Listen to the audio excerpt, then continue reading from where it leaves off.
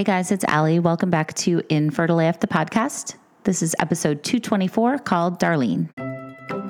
Hey guys, so guess what? It is Fertility Rally's third birthday as of June 1st. We launched June 1st, 2020 in the midst of the pandemic, and here we are 3 years later. I can't even believe it. We've grown tremendously. We have more than 500 members currently actively. We have probably had over 1,500 members over the last 3 years. People have come and gone, obviously, depending on what's going on with their family building journeys. We are so honored that so many people have trusted us and joined our family, and we are celebrating by giving away 3 annual memberships. So check that out. Go to the Fertility Rally Instagram right now and see what we've got going on and how you can enter. We also are doing a $30 off code with the code Rally B-Day. You'll get $30 off our annual membership. So we just wanted to give back to you guys and thank you again and celebrate with you.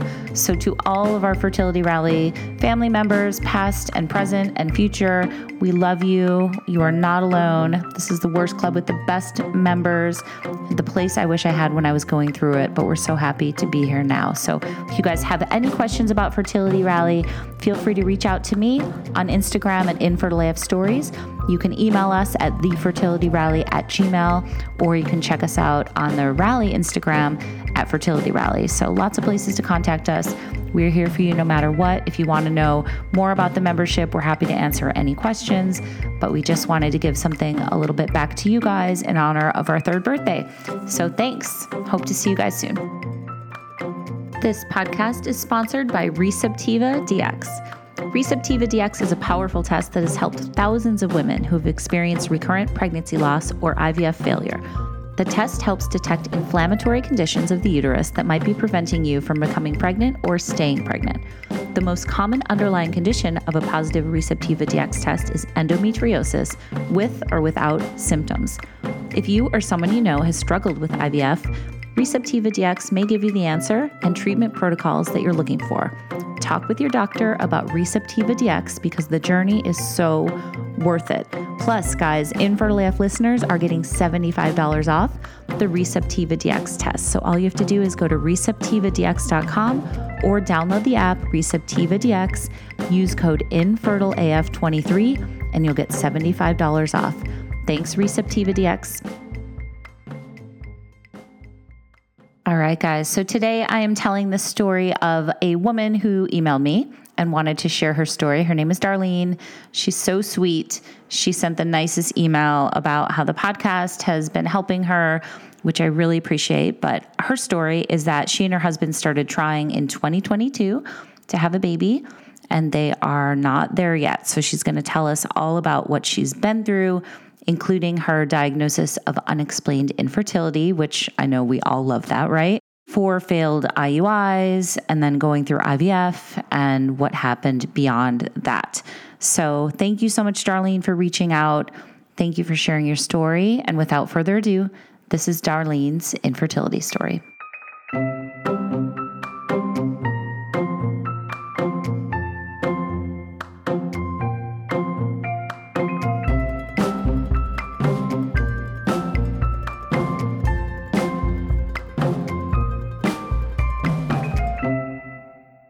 Hi, Darlene. Hi. How are you? Thanks so much for having me. Oh my gosh. Great. You wrote me the nicest email. I just want to read the first line, not to like float my own boat, but just because it meant so much to me. So you're like, "Hi, Allie, we've never met, but you're one of my most favorite people on the planet. I've listened to every single episode of Infertile AF, every single one." So, and then you went on to talk about, what's going on with you and what you're doing. So we'll get into all that. But first of all, thank you. That really made me feel great because, as you know, this is a passion project. This is a labor of love.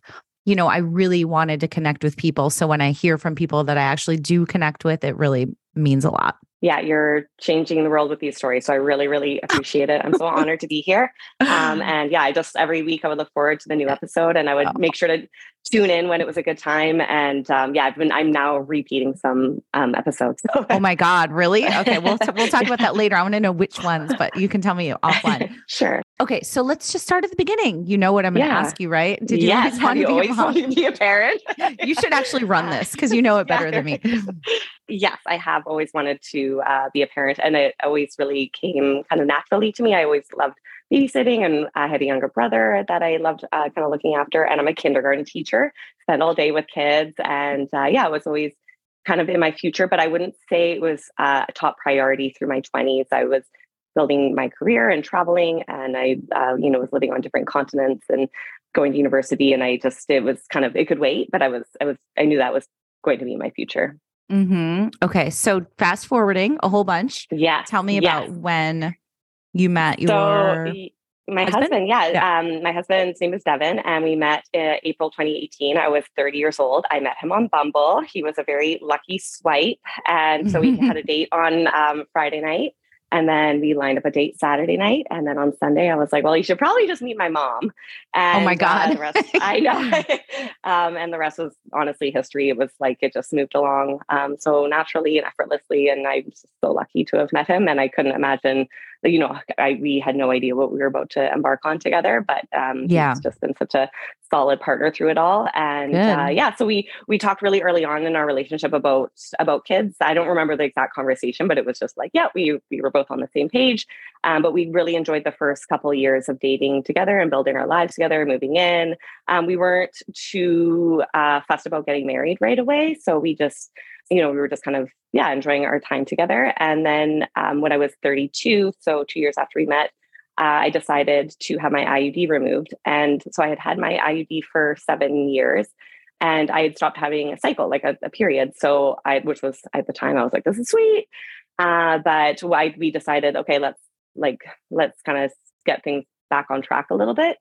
So I had that removed, and that was fine. And I remember so vividly the doctor removing it. She was like, okay, you're fertile. And I just always think about that sentence, because I just want to go back. I know I always want to go back and be like, I'm not. Right. But I know I remember somebody else telling me that they got theirs taken out and they're like, you might get pregnant tonight. Right. Yeah, exactly. And that's kind of how I thought it would be. This is so embarrassing, but I ordered a spoon on Amazon that said, you're going to be a daddy. And we'll get to that later. But, that's not embarrassing. I was like, I knew it was going to happen. I was really confident. I hosted a friend's baby shower at the beginning of July so it's just a few months later. And we also had decided to get married that summer. We were just doing it was COVID, it was 2020.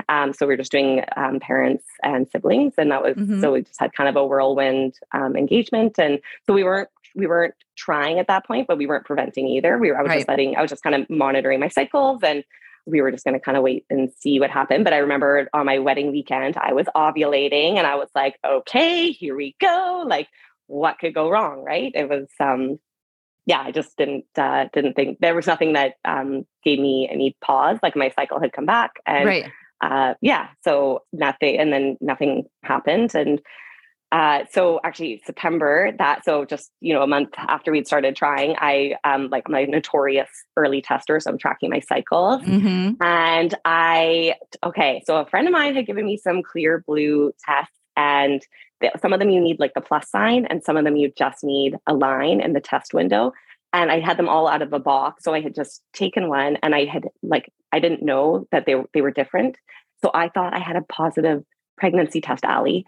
So I put this spoon in my husband's coffee, and I'm thinking, we did it. That was easy. No problem. Right.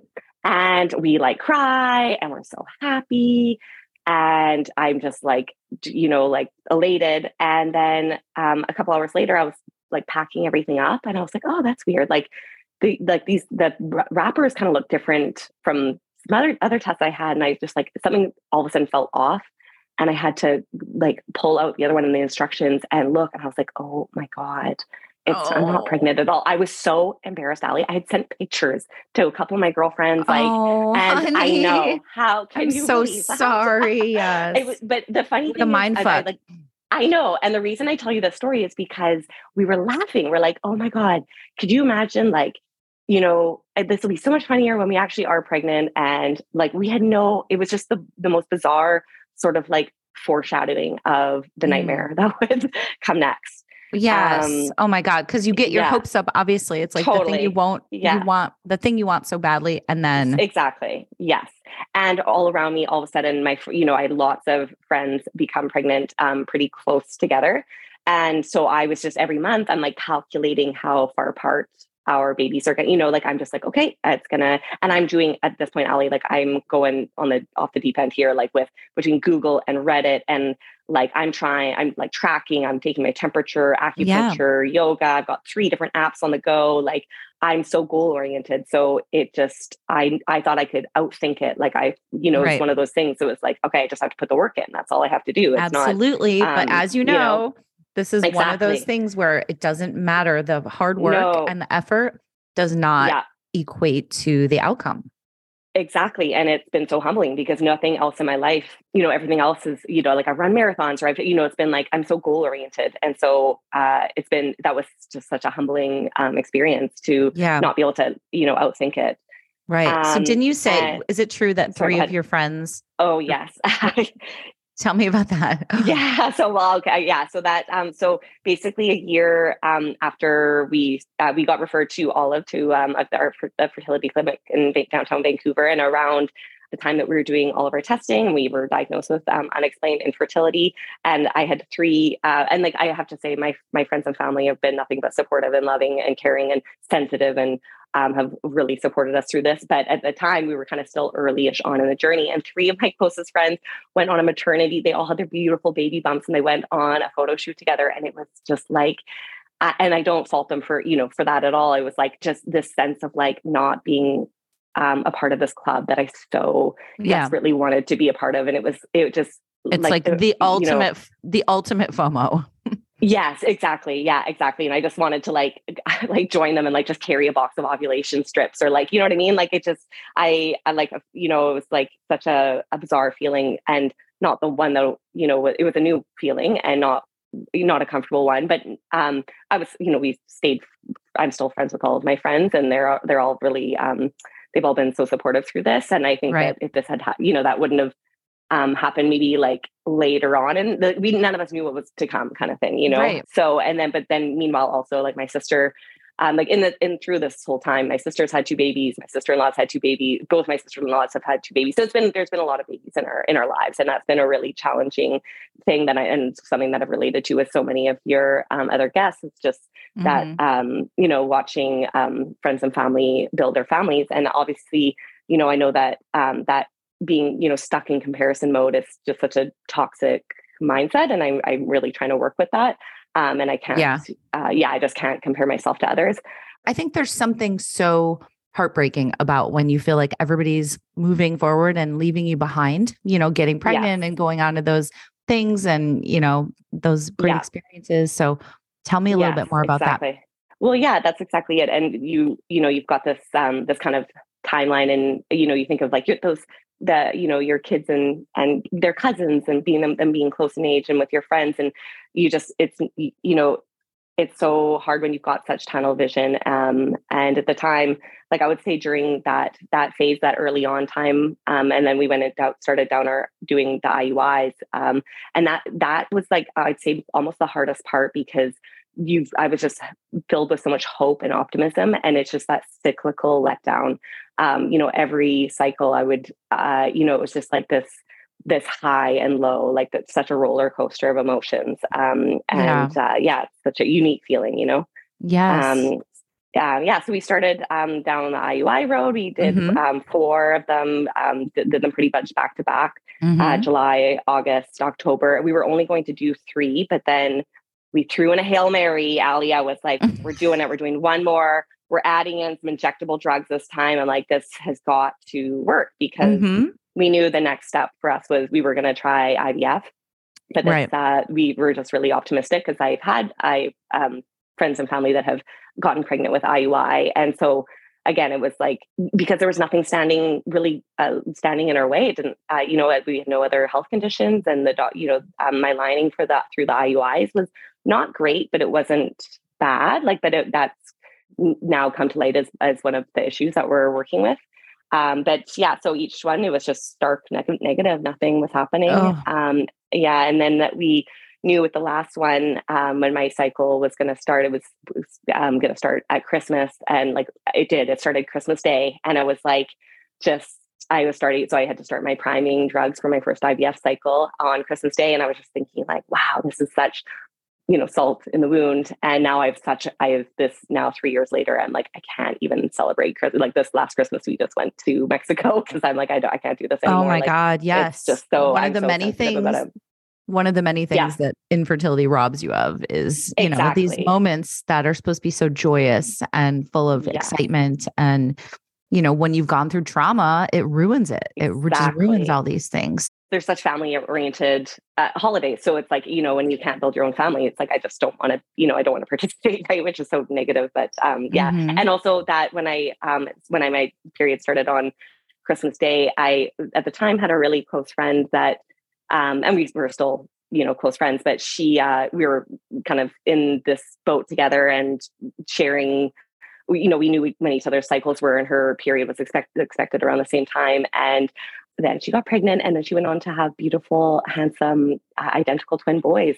And it's like, all these like parallel lives that are happening, and since then Ali, have had so many friends come and go, I've connected to lots of people in the community, and it's just even within the community, like saying goodbye to close IVF friends has been really hard, because we're still friends, but it's like now we're just in different, they've moved on to the intricacies of newborn life, and I'm just still hanging out here. So that's been really challenging. Tell me about. This episode is brought to you by Vegamore. I'm always trying to do right by my body. So when it comes to my hair and scalp health, finding a product that actually works and is made with clean ingredients always seems like a trade-off. But with Vegamore, I get products that are made with clean ingredients and give me visibly healthy hair and scalp. With Vegamore, I am able to have noticeably thicker, fuller, shinier, longer hair, all without the harsh ingredients. Every cute pink bottle of Vegamore products are 100% cruelty-free and are never formulated with potentially harmful chemicals like parabens or hormones. Okay, so I got my box of Vegamore products, and I've been using them all for the past month. The shampoo, the conditioner, the Grow Hair Serum, the hair foam, the eyelash serum, the eyebrow serum. It's been about a month, like I said, and my hair really does feel stronger and thicker. Everything looks better. And the shampoo in particular, I have to say, smells really good. The key is consistency in your routine for your most beautiful, healthy-looking hair. I use Vegamore Grow Hair Serum daily, and my hair and scalp are feeling better than ever. Here's another cool thing. Vegamore has these great value kits, like the Grow Essentials Kit, where you get to try more than one amazing product at a time at great savings. So when you sign up for a monthly subscription, you save more, and you never run low on the products that you need. And fun fact, guys, Vegamore sells one bottle of the Grow Hair Serum every 15 seconds on their website. That's how good this stuff is. So here is the deal, my beautiful listeners. For a limited time, you can get 20% off your first order by going to vegamore.com/infertileaf and using code INFERTILEAF at checkout. That's vegamor.com/infertileaf, code INFERTILEAF to save 20% on your first order. vegamor.com/infertileaf, code INFERTILEAF. Thanks, Vegamore. Our bodies come in different shapes and sizes, so doesn't it make sense that our weight loss plans should too? That's the beauty of Noom. They build a personal plan that factors in dietary restrictions, medical issues, and other personal needs so your plan works for you. Noom doesn't restrict or shame when you want to treat yourself. Their flexible program focuses on progress instead of perfection. You don't have to give up carbs or anything. And with their daily lessons, you can learn something new about your food choices every day. After just a few days of using the app, I learned how to recognize cues for overeating and how to choose the right foods to feel full. Stay focused on what's important to you with Noom's psychology and biology-based approach. Sign up for your trial today at Noom.com. That's Noom.com. And check out Noom's first ever cookbook, The Noom Kitchen, for 100 healthy and delicious recipes to promote better living. Available to buy now wherever books are sold. Starting IVF, like how did it go for you with all the drugs and all that stuff? It was great. It was not like that part, because it was doing. It felt better to be doing, right? Like anytime I was an active participant in making this happen, I felt great because it was like, okay, we got this. And also I had this sense of like, we're paying them. Like there's no funding in BC, so this is all out of pocket. BC and Alberta, the other provinces, they've got some coverage. And so I had the sense of like, we're paying the money, we're doing the things. This has got to work. Like, why wouldn't it work? And so my egg retrieval is actually the same day that my nephew was born. And that was special. We're both, my sister and I she's at the hospital and I'm at the fertility clinic, and we're both just building our families in different ways. And so the egg retrieval went really well. I got 23 eggs. 18 were mature, 14 were fertilized, and we had 6 blasts, and we tested 5 of them. So four of the 5 came back normal, which is amazing. So was this in 2020? This is like during lockdown, or was it later? No, this was 2021. Okay, yeah. Gotcha. So that was February 2021. Sorry. And so then we went straight into our first, what we were hoping would be our first transfer cycle. And we did estrogen, which is pretty common, but my body just was not responding really well to the synthetic estrogen. So I went for 4 lining checks, and each time my lining just wasn't getting to the right thickness. And by the time I went for the 4th lining check, I had fluid in my lining, like in my uterus. So the cycle was canceled. And again, this was not something that I knew about. Like I just didn't know. I thought, I didn't know. I thought once you did the egg retrieval, that was the hard part. But it wasn't. The transfers are the hard part, because for some people, because you just don't know if you're going to get there or not. Right. And in my case, I had no idea. I didn't know that this was the thing. And turns out this became a big thing for me, because then we went into our next transfer cycle. And so this time we tried. And so this is almost exactly 2 years after my IUD was removed.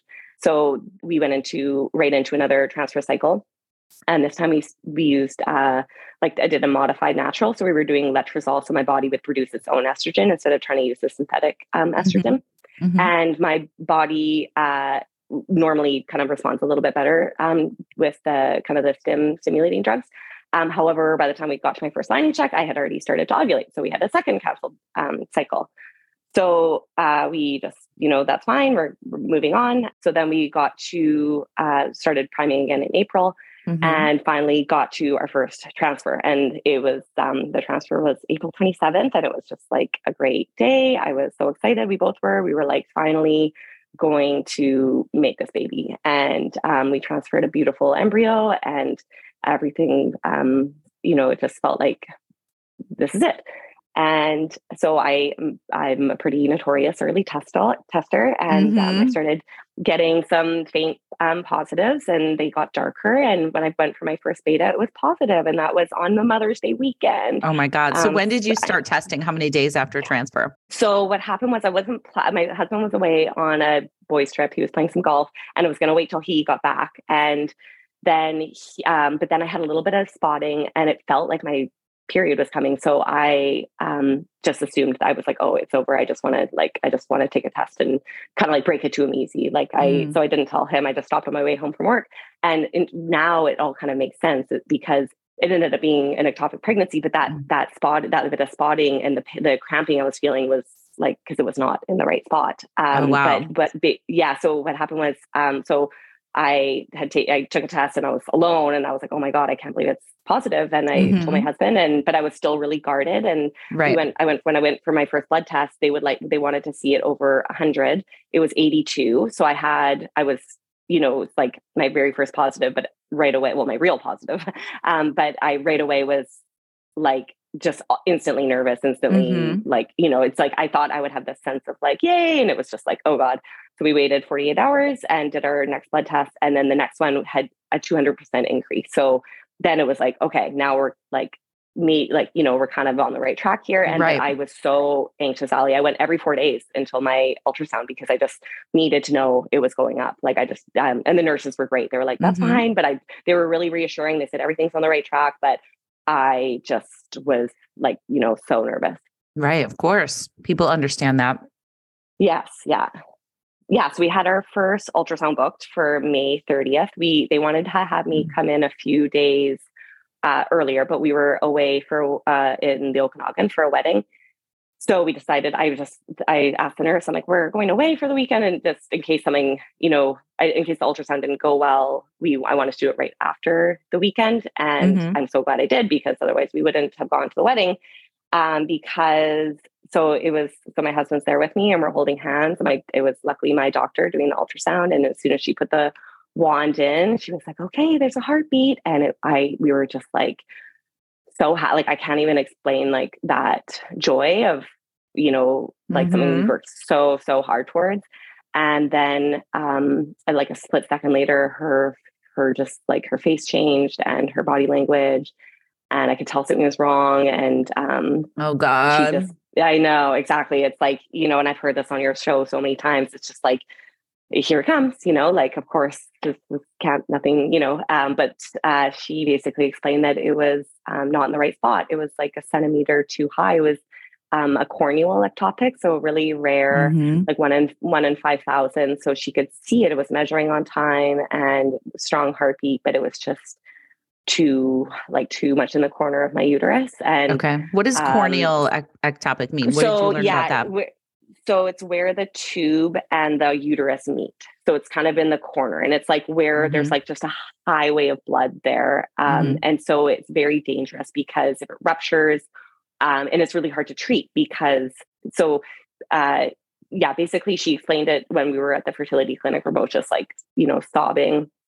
And she said it's like so dangerous. We weren't allowed to go home.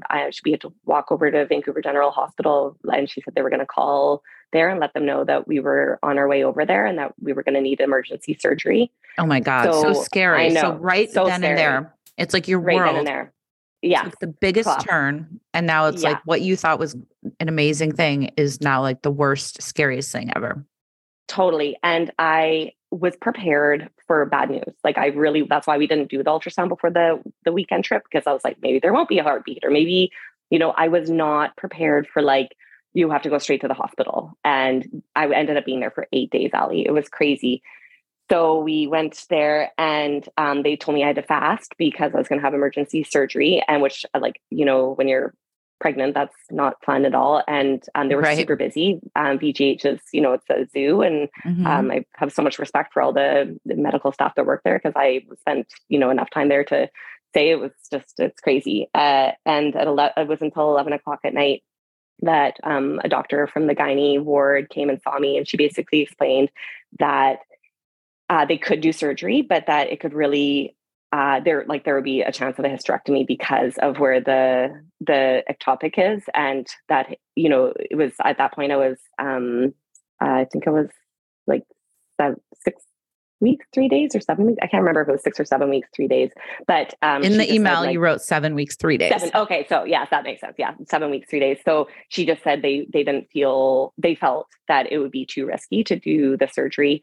So they admitted me to the gynae ward at like 2 o'clock in the morning. And they said the next day that I would have a KCL treatment, which is awful. They inject the fetus with potassium chloride to stop the heartbeat, stop the heart.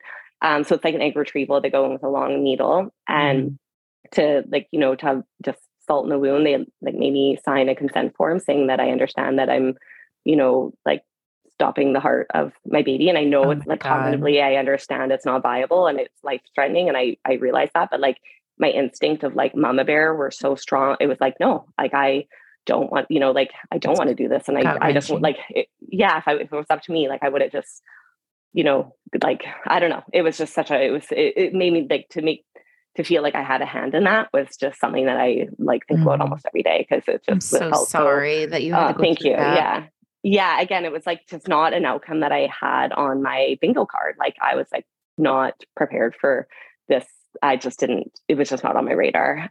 So I had 4 doses of methotrexate over the 8 days. And that's why I had to stay in the hospital because methotrexate can be pretty hard on the body. And they were also giving me some other drugs to help kind of like mitigate the toxic effects of the methotrexate. But like, I felt awful. I mean, obviously I'm just like reeling from the emotional aspect of it, but then also physically, like just, coping with the methotrexate is a chemo drug, right? So it's just really hard on your body.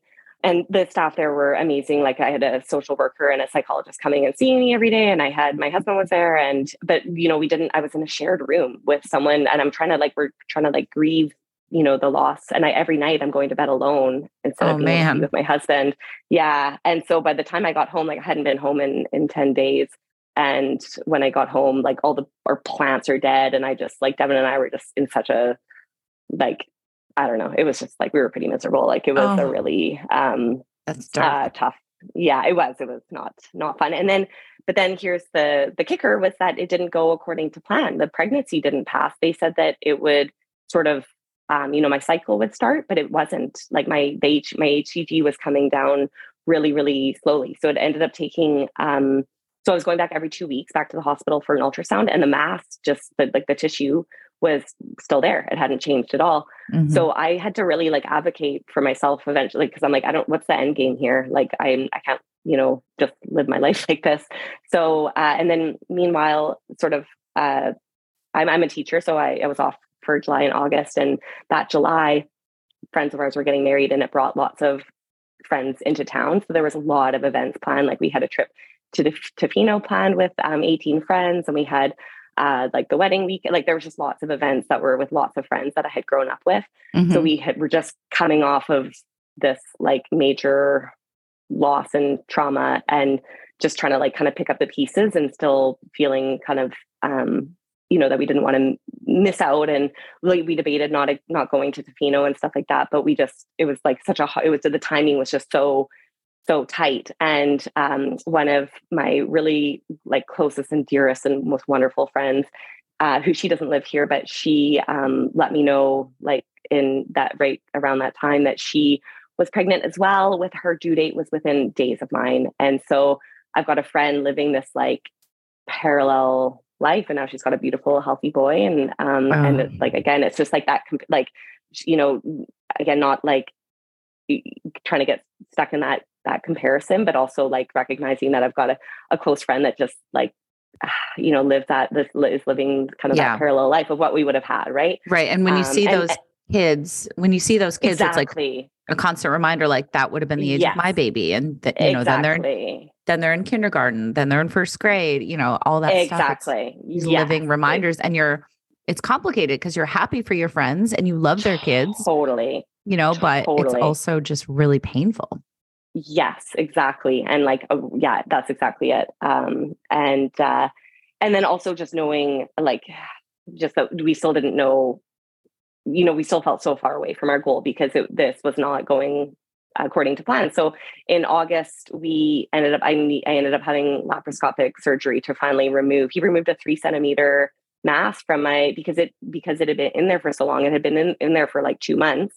It became like really vascular. Like it had sort of like really like embedded into my uterus. And so he removed this like 3-centimeter mass from my uterus. And, but so he was able to get like 90% of the tissue, but then I kind of had to start the healing process.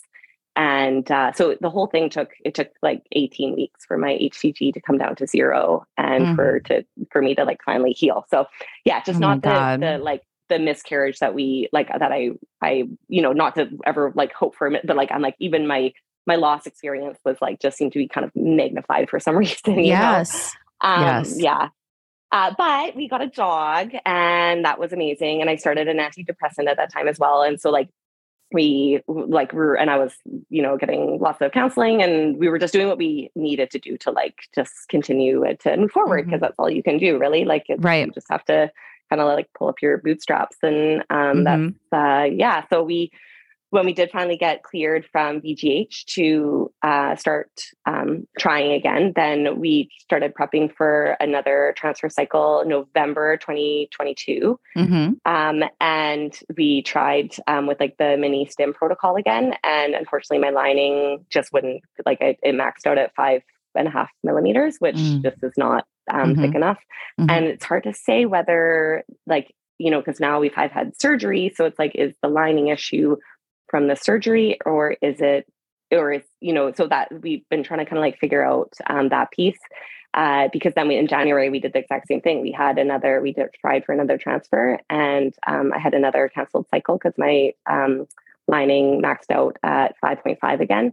And so it was like just really frustrating because again, we're just like trying. And then that was like in January, that was my expected due date from the ectopic pregnancy. So to have that canceled cycle, then it was just so frustrating. I'm like, we just need to get some traction here. So in February, the next cycle, we went back to estrogen, to the synthetic estrogen, just to try something different because this was just like clearly not working very well. So we did like a more aggressive protocol with estrogen injections. We added vaginal Viagra. So like I had like hundreds of dollars of Viagra, which is super fun. And we like added in some IV therapy, and like just my daily regime, Allie, was like just hilarious. Like I'm just like drinking bone broth and pomegranate juice and eating vitamin E and Brazil nuts and red raspberry leaf tea. And I got like Reiki womb healing. And I'm just like, I'm like, you name it. Like every single thing. Like, yes. Everything. Yes. I totally can relate to that. Yep. Yeah. Like just living and breathing, what I need to do. And like just so many sacrifices, right? Because this obviously, as and as I've like listened to so many of your guests, it's like, you're trying to live your life at the same time. And like, meanwhile, this whole time, like I'm working, I'm a full-time teacher, and I've, got my friends and family, and I'm just trying to like kind of keep all the balls up in the air. Yeah. And it's just like so challenging because they, and everyone, I've been so candid about my experience because they just all need to know, like, when at certain times I can't be there, or I'm just not my full self, because it's like especially getting this far into it, like I don't want to have any regrets, right, or second guess anything. So I just meant really taking a step back from a lot of relationships and things in my life that I love, because it was I just was so kind of consumed by it all, and trying to find balance in my life and trying to still connect, but I just felt so my cup was just so empty, it's just like I'm so limited in what I could handle in terms of like giving to the people in my life. And it's something that I've really like struggled with over the last couple of years, because it doesn't feel like me to just be this sort of kind of shell of a human half the time, like kind of going through the motions, you know what I mean? Yes. And I try and like, try and give everything in my life 100%, but this has been a huge, eye-opening experience in terms of just what I can, my capacity as a human. Right.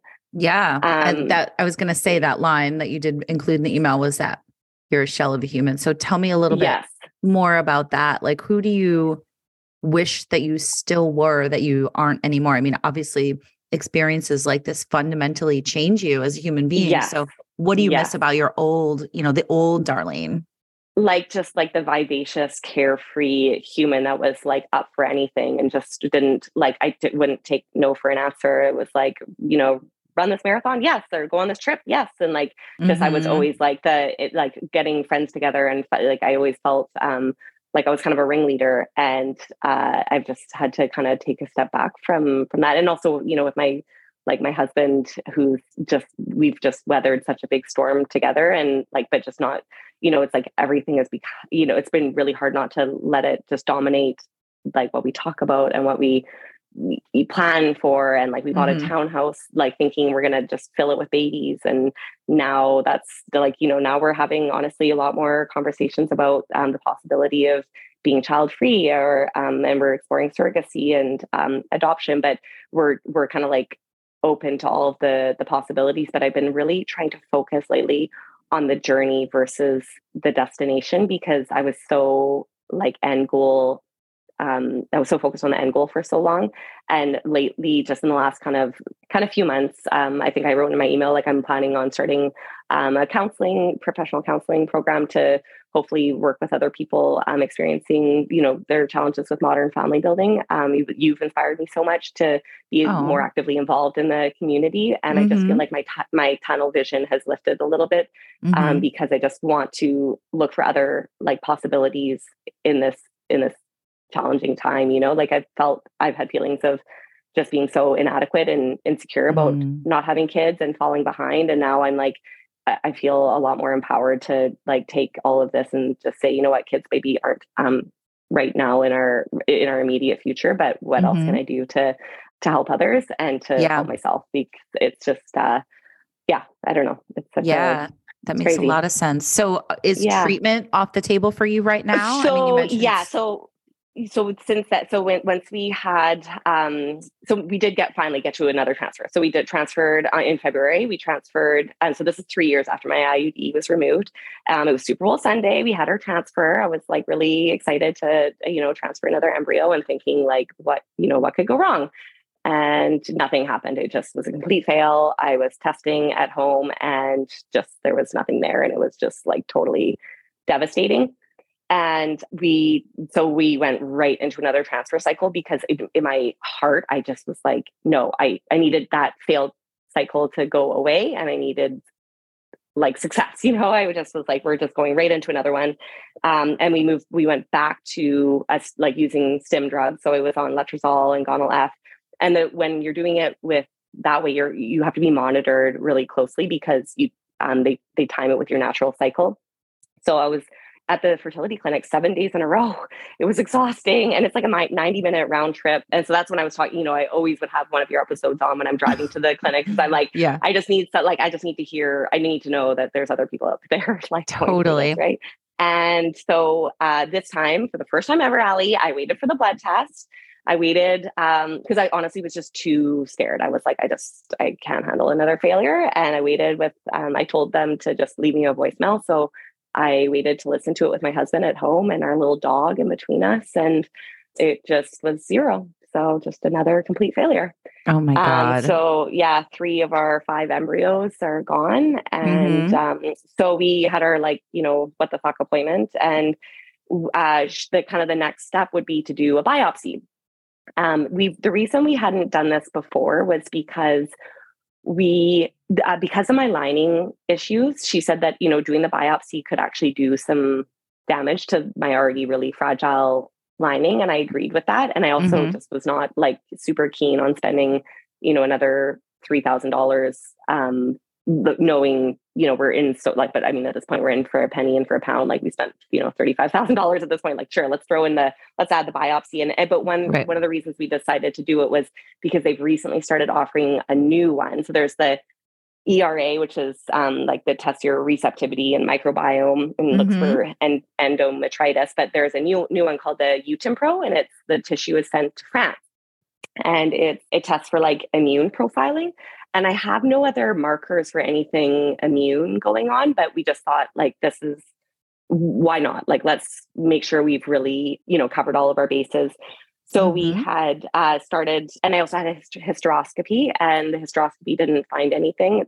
She just said that my lining looked consistent with someone who has had a D&C, which like I had never been pregnant before, but kind of makes sense given the fact that I had the surgery. So again, it's hard to say like, is there something else going on, or is it just from the surgery?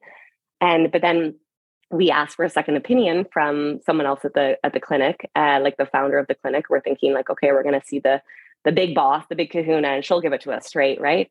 And she did. Oh my God, Allie was like hilarious. Like did not sugarcoat it. She was like, what did don't she do the say? biopsy. She's like, don't do the biopsy. Don't spend another dime on your uterus. Like she just said, don't, she's recommending surrogacy. She said not to transfer any more embryos. And I was like, kind of like almost like laughing because it was just so like, matter to the of point. fact. And I appreciated that. Like, that's what we wanted. But she was like, I know when we hang up this call, you're probably going to start to cry. And I was like, nope. And I know, but it was fine. Like, honestly, I just appreciated her being so candid, but we did decide to do the biopsy because surrogacy, it's like, it's on the table, but it's a huge undertaking here. Like in Canada, it's altruistic. So you can't pay someone, but you pay for all the other, we'd have to do another retrieval and pay for all their testing and then pay for the, like either for, agency fees and the lawyer fees. And we're talking, $40,000 to $70,000. And this is like on top of what we've already paid. And, we're in Vancouver, we're like, it's a slog here. Would you have to do another retrieval, or you have 2 embryos left? Could you use those? Okay, so I do have 2 embryos left. They're just not, one of them is untested. It's a day 7. So the success rate, like it's not graded super well. And the other one also, it's tested, but it's a 6CB. So like the inner cell mass is not looking great. So it's fine. It could totally be a healthy baby, but I'm just thinking if we're going to go the surrogacy route and go through all that trouble, I would probably want to do another retrieval just to kind of put our best foot forward.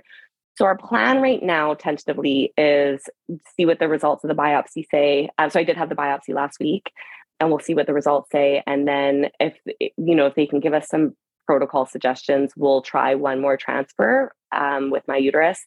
And then if not, and if that doesn't, like if that works, great. And if it doesn't, then I think we'll just take some time to really think about what else we want to do with our lives. Like it's, we'll need some time to save some money and to, and we'll just keep exploring. Like I want to learn more about adoption in BC, and we'll kind of start putting some feelers out to some people in our lives that might want to lend us their uterus for 9 months.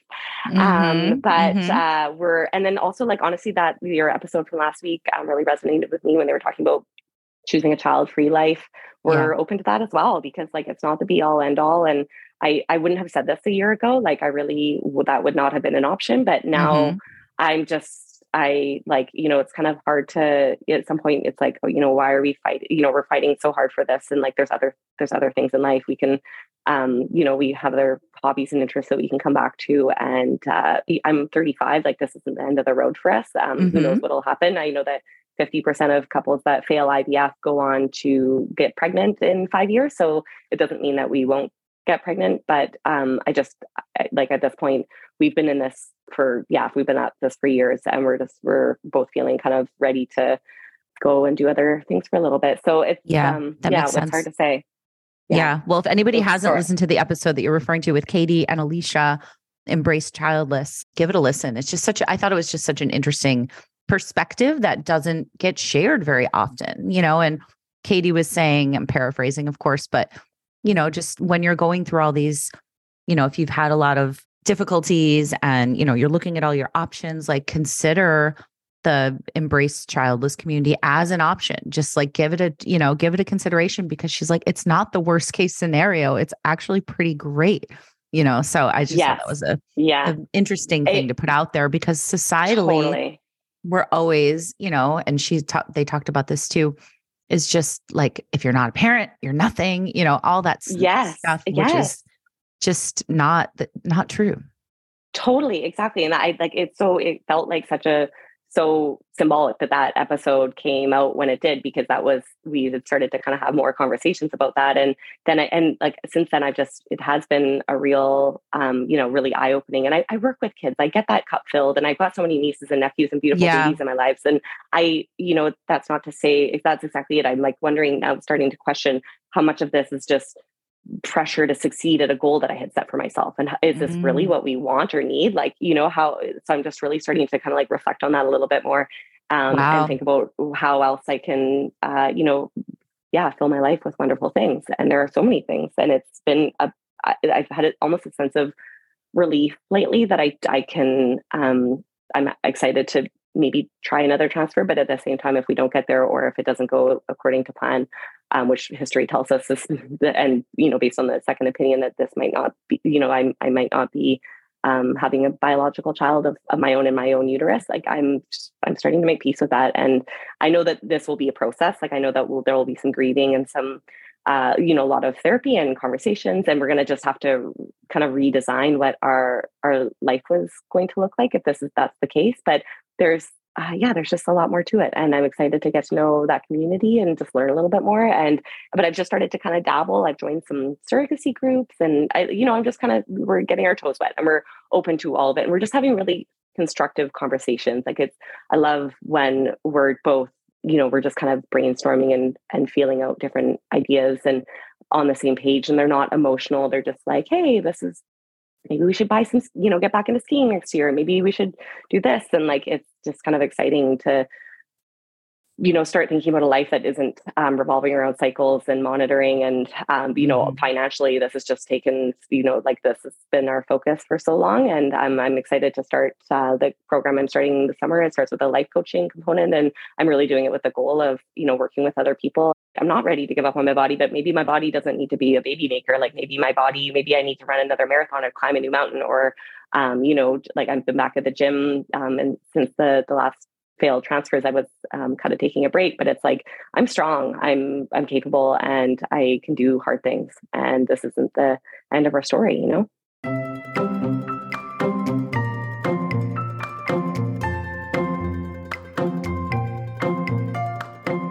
Okay, guys, thank you so much for listening. And thanks again to Darlene for sharing her story. If you guys want to follow her on IG, it's making_baby_OH. So that's her account. You can follow her there. I also want to tell you guys to follow Fertility Rally if you're not already. And if you're looking for somewhere to go, a soft space to land, that is the place I created with Blair Nelson of Fab IVF Mama. And it is just a community that has grown and grown and grown. We are actually 3 years old now. We just had our 3rd birthday. So we are welcoming anybody, no matter where they're at. We will meet you guys where you are. We have 5 support groups a week, depending on the week, and growing. We're adding more, actually. We're kind of known for our support groups, but we also have a great private Facebook group system of 3 different Facebook groups that you can join and ask questions. We've got IRL and virtual events that are incomparable. If you ask me, they're all really, really great. So, it's the place I wish I had when I was going through it. So check us out on IG at Fertility Rally, or you can go to our website, which is fertilityrally.com. You can join our membership annually or monthly. And if you have any questions, you can reach out to me. So thanks again. Thank you for listening. Sending big, big love to you guys. Thanks.